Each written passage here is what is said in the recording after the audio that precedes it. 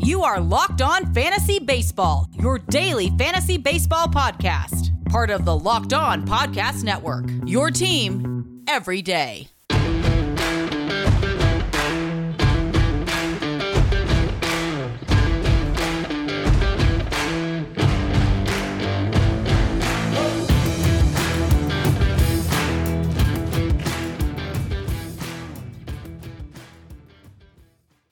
Hello, fantasy friends. I'm Scott Cullen, host of Locked On Fantasy Baseball on the Locked On Podcast Network.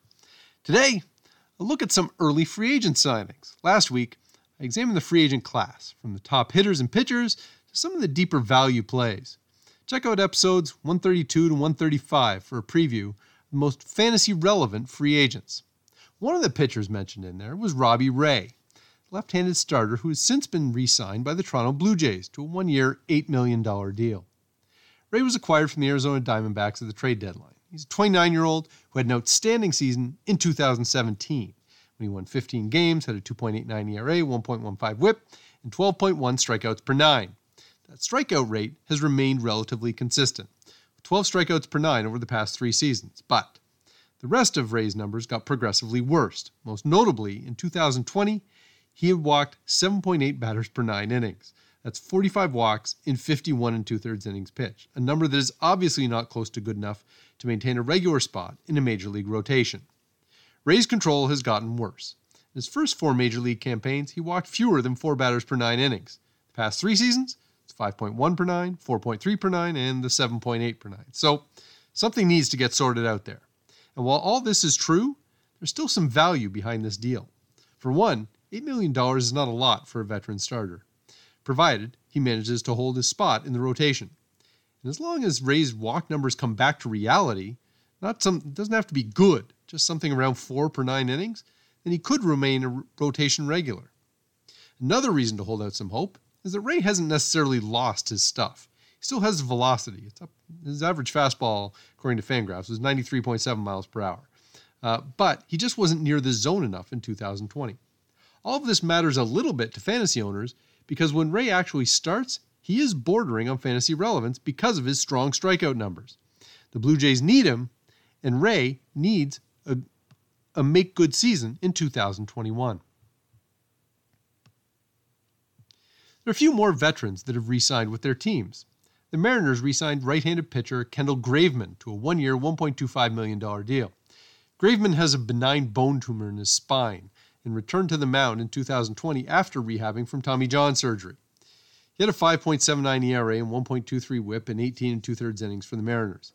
Looks like he's probably a 6th or 7th starter for Seattle, but this is a reasonable value signing, especially in the hopes that Graveman might be able to recapture his pre-Tommy John surgery form from when he was with Oakland. The Nationals also re-signed Josh Harrison to a one-year, $1 million deal.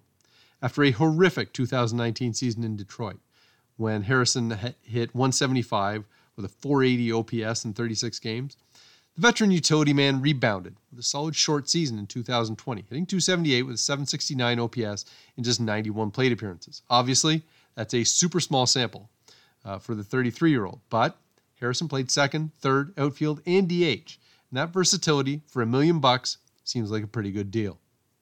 Coming up next, a few minor league deals for a team with new ownership, as well as a few more odds and ends from around Major League Baseball. Built Bar is a protein bar that tastes like a candy bar. They have a bunch of great flavors. My favorites, peanut butter chocolate and salted caramel. But they're all low fat, low carb, high protein, all in a convenient bar. I've been trying to shed quarantine pounds at a boot camp for the past couple of months, and I'm having a little bit of success. But I leaned right into it by making Built Bar part of my post-workout routine to give my muscles the protein boost they need. So go to BuiltBar.com and use promo code LOCKEDON, and you'll get 20% off your next order. That's BUILTBAR.com, and use promo code LOCKEDON to save 20% off your next order and enjoy the best protein bar on the planet.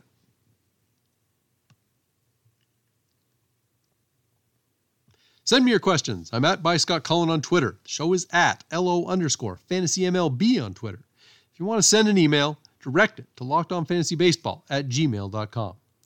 So, The New York Mets finalized their deal with Steve Cohen to become the club's new owner, and the Mets promptly cleaned house, which included getting rid of GM Brodie Van Wagenen. Nevertheless, the Mets have signed a couple of players. Early in the free agency period, Jose Peraza signed a minor league deal with the Mets, leaving the Red Sox. Peraza wasn't really effective with the Red Sox in 2020, hitting .225 with a .617 OPS. That's not entirely unusual for his career, but 26-year-old has some positional versatility, and for fantasy owners, he's had 3 seasons with at least 20 stolen bases. Maybe he finds a utility role with the 2021 Mets, and if he does, and there's regular playing time, Peraza might have some fantasy relevance because of his stolen base ability. Also, Mallex Smith signed a minor league deal with the Mets, leaving the Seattle Mariners. Smith is a premier base stealer who didn't hit in the 14 games that he played for the Mariners in 2020. He hit batting .133 with a .348 OPS in 47 plate appearances.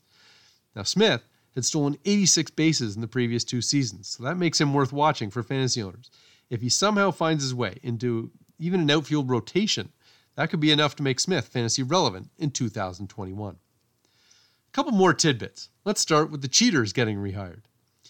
The Boston Red Sox have rehired Alex Cora to be their manager, and Detroit Tigers have hired A.J. Hinch.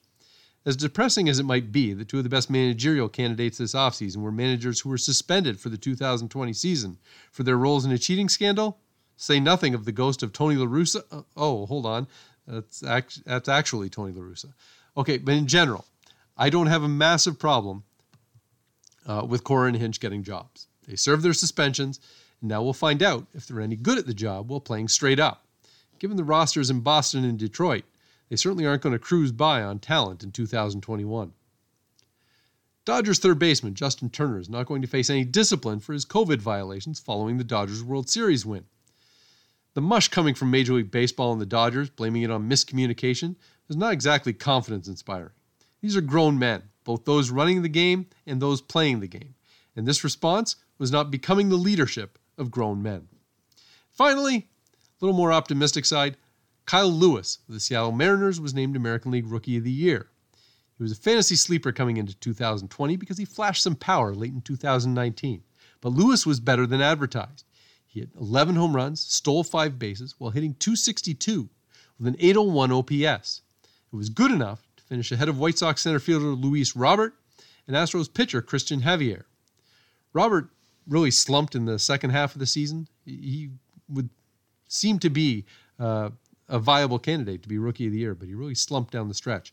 And Javier was a real nice surprise, kind of thrust into a prominent role once Justin Verlander was injured in Houston, and they both delivered strong seasons, but Lewis jumped out of the gate quickly for the Mariners and was overall well-deserved to be the American League Rookie of the Year. In the National League, relief pitcher Devin Williams of the Brewers won the award after putting up silly numbers in 2020.